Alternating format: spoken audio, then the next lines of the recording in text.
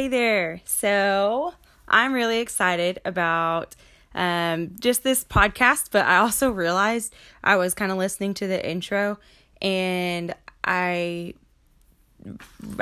giggling because I realized that a lot of people are probably really excited because they love that song, and I'm about to not speak too highly of it. So I have a cat that is determined to sit right on my papers. So if you hear me freak out for a second, just ignore it and move along. But anyways, I'm going to explain just a second about why I wanted to do such a podcast. A couple of days ago, I had posted something on Facebook talking about why I am not a fan of Hillsong, to be honest.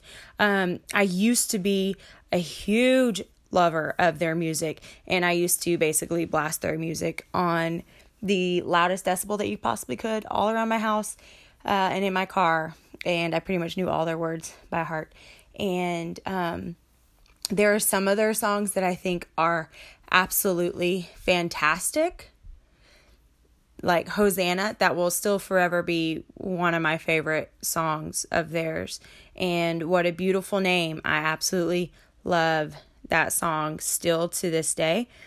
But there are other many songs, to be honest, that they have created that have come and made basically has changed the dynamic of what we sing in our churches. I completely believe, and this is my own conviction, this is not me trying to push it on anybody else. This is me just having a deep, deep, deep desire for people to always consult the word when it comes to things that they are being fed. We have become such a society where we like for people to hand us things. We like to be given everything. We are very entitled, and we want to just sit in a sermon and see what we can get from it. And we want to make sure that we leave feeling good and that we leave with all these good emotions.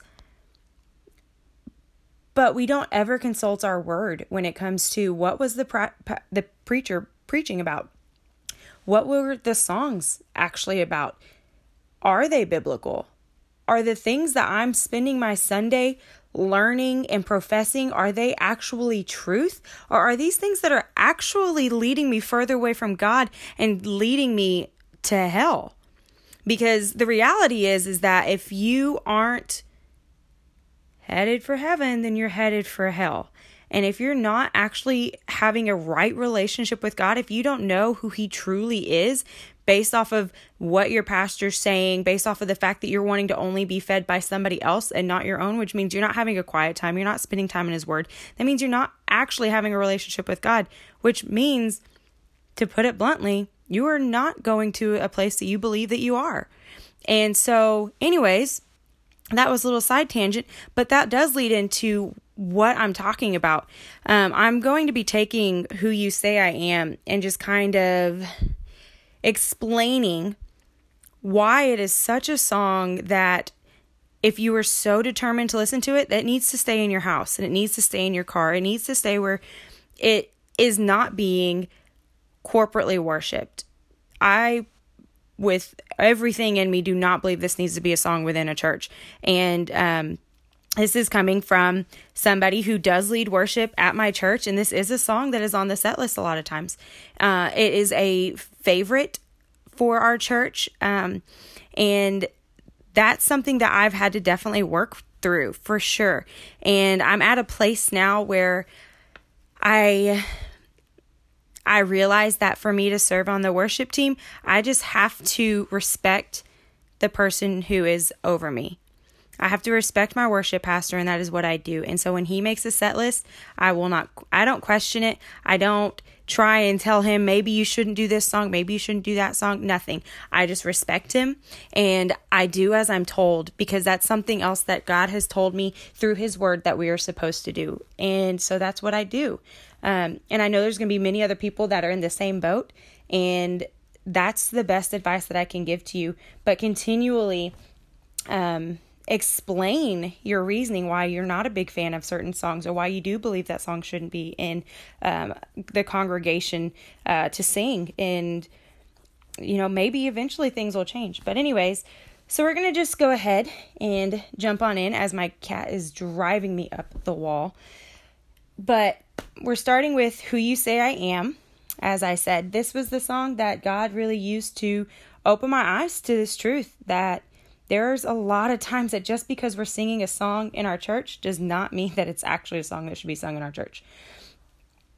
So there's so many other things that I want to say, but it will be explained throughout the rest of this podcast the further we go in. So basically, this starts off with saying, "Who am I that the highest king would welcome me? I was lost, but he brought me in. Oh, his love for me." First thing I just want to point out is that if we are singing a song to God, should it not be professing something towards God, except for, this is basically saying what he has done, but it wasn't even in a manner of, "Who am I that you, the highest king, would welcome me? I was lost, but you brought me in. Oh, your love for me."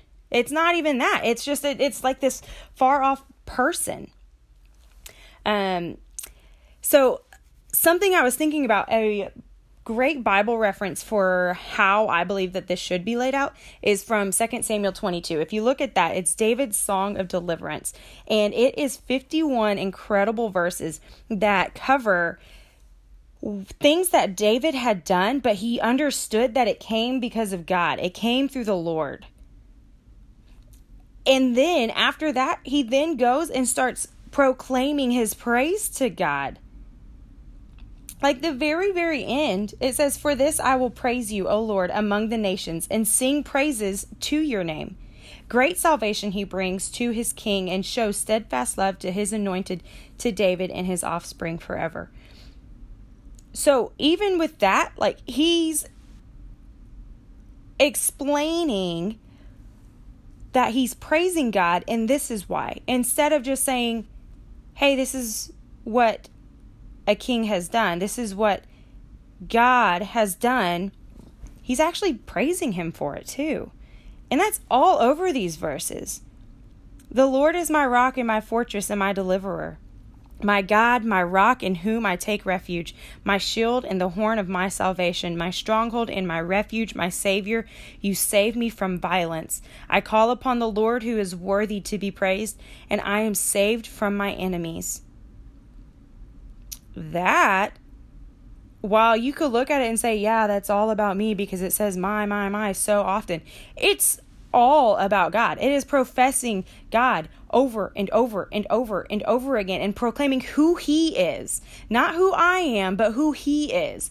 Because in the end, you don't matter. I'm sorry if that's offensive, but it's the truth. You do not matter. If at the end of your life, all they can say is that you were a good person and all they can profess is your name, and they don't ever get to being able to profess Christ's name because they never saw him in you, then you didn't do what you were brought to this earth to do. So moving on, it says, "Who the Son sets free, oh, is free indeed. I am a child of God. Yes, I am." This is it's a chorus, so it's like a pre-chorus. And it is accurate. It is a biblically accurate statement. Who the Son sets free is free indeed. That comes from John 8:34 through 36, which, like I said, it's true because that says, Jesus answered them, "Truly, truly, I say to you, everyone who practices sin is a slave to sin. The slave does not remain in the house forever. The Son remains forever. So if the Son sets you free, you will be free indeed." I mean, that's scripturally sound, so I can get on board with that for sure. And that's something I don't mind proclaiming. That is something that I don't mind if you want to write that on something, because that is a biblically sound, doctrinally pure statement. But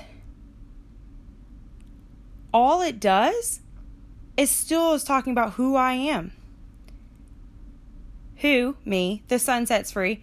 Is free indeed. That's still about me. Jesus set me free. So that's one statement I'll give to him, but it's not even thanking him for it. I, me, am a child of God. Okay, so his name's at least mentioned. Yes, I am. Still all about me. I can't stomach that, to be honest. The next verse says, free at last, he has ransomed me. His grace runs deep. While I was a slave to sin, Jesus died for me. Yes, he died for me. So I was looking for a reference point for this as well. And 1 Peter 1:14 through 21, it says, as obedient children, do not be conformed to the passions of your former ignorance, but as he who called you is holy, you also be holy in all your conduct. Since it is written, you shall be holy, for I am holy. And if you call on him as your Father, who judges impartially according to each one's deeds, conduct yourselves with fear throughout the time of your exile, knowing that you were ransomed from the futile ways inherited from your forefathers, not with perishable things such as silver or gold, but with the precious blood of Christ, like that of a lamb without blemish or spot. He was foreknown before the foundation of the world, but was made manifest in the last times for the sake of you, who through him are believers in God, who raised him from the dead and gave him glory, so that your faith and hope are in God. Guys, when I read that, I am so brought to a posture of just wanting to praise God. All I want to do is thank him. When you hear this, and it says, free at last, he has ransomed me, his grace runs deep, and then it goes on to some more things, instead of taking a moment and realizing he ransomed me. Jesus died for me. It states that in this verse. He died for me. Yes, he died for me. But we never, ever praise him about that in this song. We never thank him. We don't explain that that was by far the greatest thing that could possibly ever happen to us, and we are so not deserving of that. None of this song explains that we don't deserve what happened to us. All it explains is that if you know who Jesus truly is, and if you truly did accept who he is, which if you listen to these songs, you're never going to figure it out, then you will be all these things. You will have these things. But this song still doesn't explain whatsoever our praise and our thankfulness and our gratitude for what he did. So this one miffs me a bit. It really does. And I really like that this talks about the fact that as obedient children, do not be conformed to the passions of your former ignorance. Guys, that's not a reason why I'm doing what I'm doing. I was ignorant about this. And ignorant is not a bad word. It just means that I had a lack of knowledge when it came to this. When it came to worship songs and the true reality of what they're becoming. And what it's been taking years, yes, but they have finally become a thing that you could almost consider it repulsive. Because this is not worshiping God.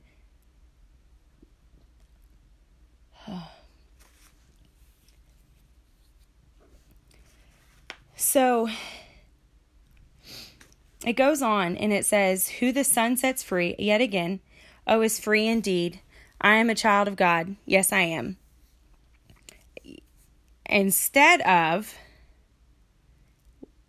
the reality that he ransomed us, bringing us to want to worship him, we are yet again proclaiming more about us.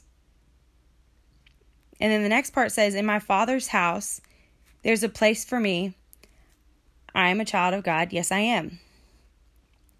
I think that this is really cool. This is just kind of a side note. That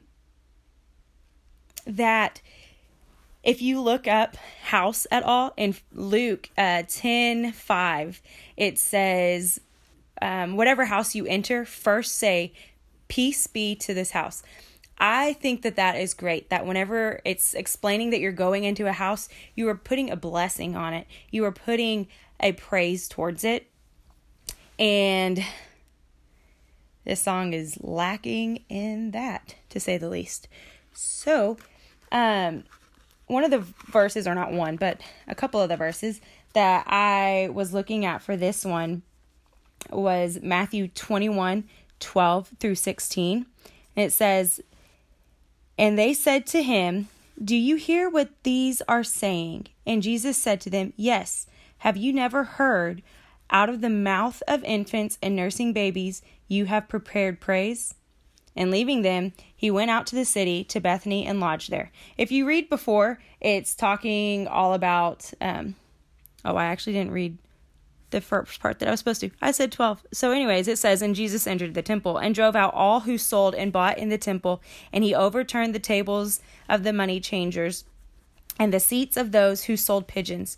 He said to them, 'It is written, my house shall be called a house of prayer, but you make it a den of robbers.' And the blind and the lame came to him in the temple, and he healed them. But when the chief priests and the scribes saw the wonderful things that he did, and the children crying out in the temple, 'Hosanna to the Son of David,' they were indignant." And then it leads on to them asking, "Do you hear what these are saying?" And Jesus literally states right there, "Out of the mouth of infants and nursing babies, you have prepared praise." Praise. Right there. With everything that Jesus did, he was healing the blind, he was healing the lame, and they immediately started singing, "Hosanna to the Son of David. Hosanna to the Son of David." Where in that does it say anything about, "Oh, I'm no longer blind, I am no longer lame"? Nowhere. They are praising him. Jesus is so upset about the fact that they made his temple this disgusting place.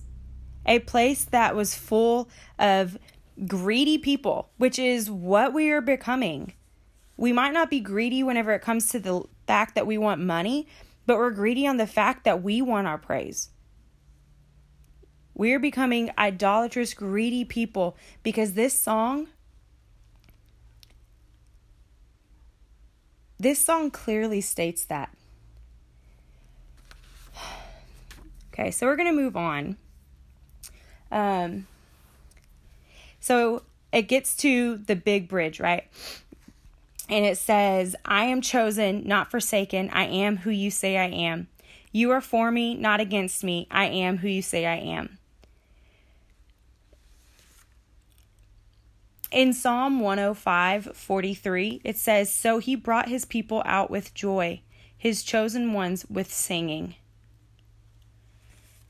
And then in 1 Thessalonians 1:4, it says, "For we know, brothers, loved by God, that he has chosen you." This statement is a fact. We are chosen. There are the ones that he has chosen, but it's all through love. That God loved us. And then because of that, what it says in Psalm is he brought his people out. And we need to be praising him. His chosen ones with singing. Not just these empty words that mean nothing to him, but with words that truly explain the transformation that happened in our heart and that was only capable by a holy God.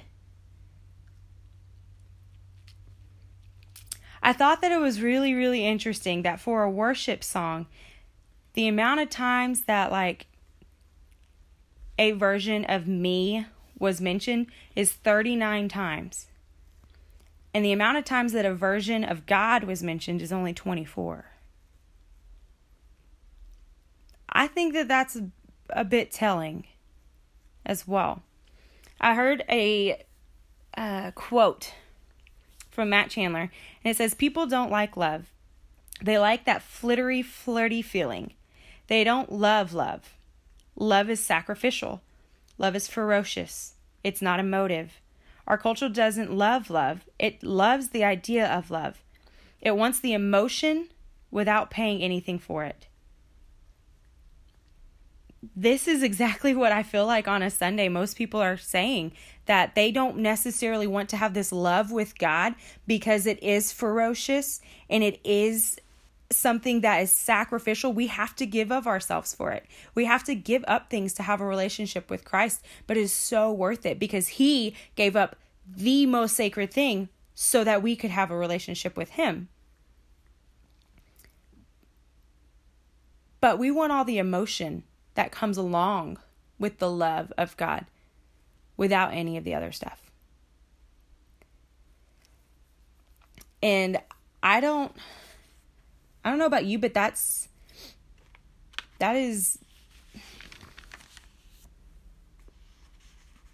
something that's really hard to put into words because honestly, it just frustrates me so much.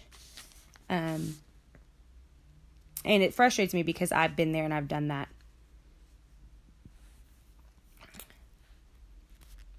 In 1 Peter 2, 4-5, it says, "As you come to him, a living stone rejected by men, but in the sight of God, chosen and precious, you yourselves, like living stones, are being built up as a spiritual house to be a holy priesthood, to offer spiritual sacrifices acceptable to God through Jesus Christ." God is building us up to be a spiritual house, right?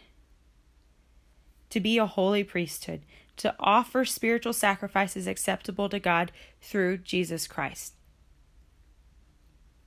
When we bring him, worship is a form of a spiritual sacrifice. It is laying down your pride, laying down yourself, and proclaiming who God is and professing that he is greater than us and that we can never ever amount to him.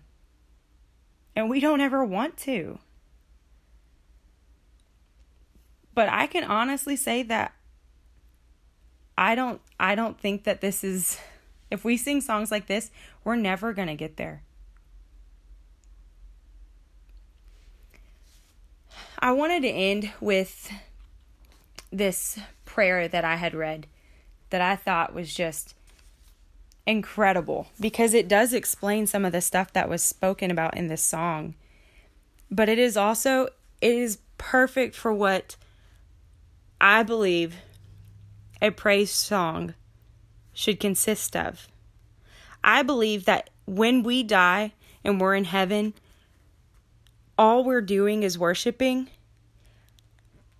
And I truly believe that this prayer is going to be closer to what we're going to actually be saying than "who you say I am." Because in heaven, it's not going to mean anything about who we were on earth. None of that's going to matter. But I'm going to end with this. "O God of the highest heaven, occupy the throne of my heart. Take full possession and reign supreme. Lay low every rebel lust. Let no vile passion resist thy holy war. Manifest thy mighty power, and make me thine forever. Thou art worthy to be praised with my every breath, loved with my every faculty of soul, served with my every act of life. Thou hast loved me, espoused me, received me, purchased, washed, favored, clothed, adored me, when I was worthless, vile, soiled, polluted. I was dead in iniquities, having no eyes to see thee, no ears to hear thee, no taste to relish thy joys, no intelligence to know thee, but thy Spirit has quickened me, has brought me into a new world as a new creature, has given me spiritual perception, has opened to me thy word as light, guide, solace, joy.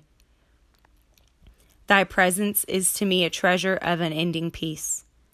No provocation can part me from thy sympathy, for thou hast drawn me with cords of love, and dost forgive me daily, hourly. Oh, help me then to walk worthy of thy love, of my hopes and my vocation. Keep me, for I cannot keep myself. Protect me that no evil befall me. Let me lay aside every sin admired of many. Help me to walk by thy side, lean on thy arm, hold converse with thee, that henceforth I may be salt of the earth and a blessing to all. Guys, I'm not saying any of this stuff because I want to ruffle feathers. I'm not saying any of this stuff because I want to make people upset or anything like that. But it's because it is one of the saddest things to realize that songs like Who You Say I Am bring such a heavy response in a congregation. Yet songs like Hosanna or songs that are only proclaiming who God is, old hymns that are remade, they don't even get as much of a response. And those are the ones that are actually praising God. Those are the ones that are actually doing what a worship time is supposed to do, which is bring you to the feet of Jesus and to ready your heart to hear a message that's not about you, but a message that is still about God. And so I wanted to start with this song, like I said, because it was the first one that really made me understand this sort of stuff. And to be honest, I think it's one of the worst ones.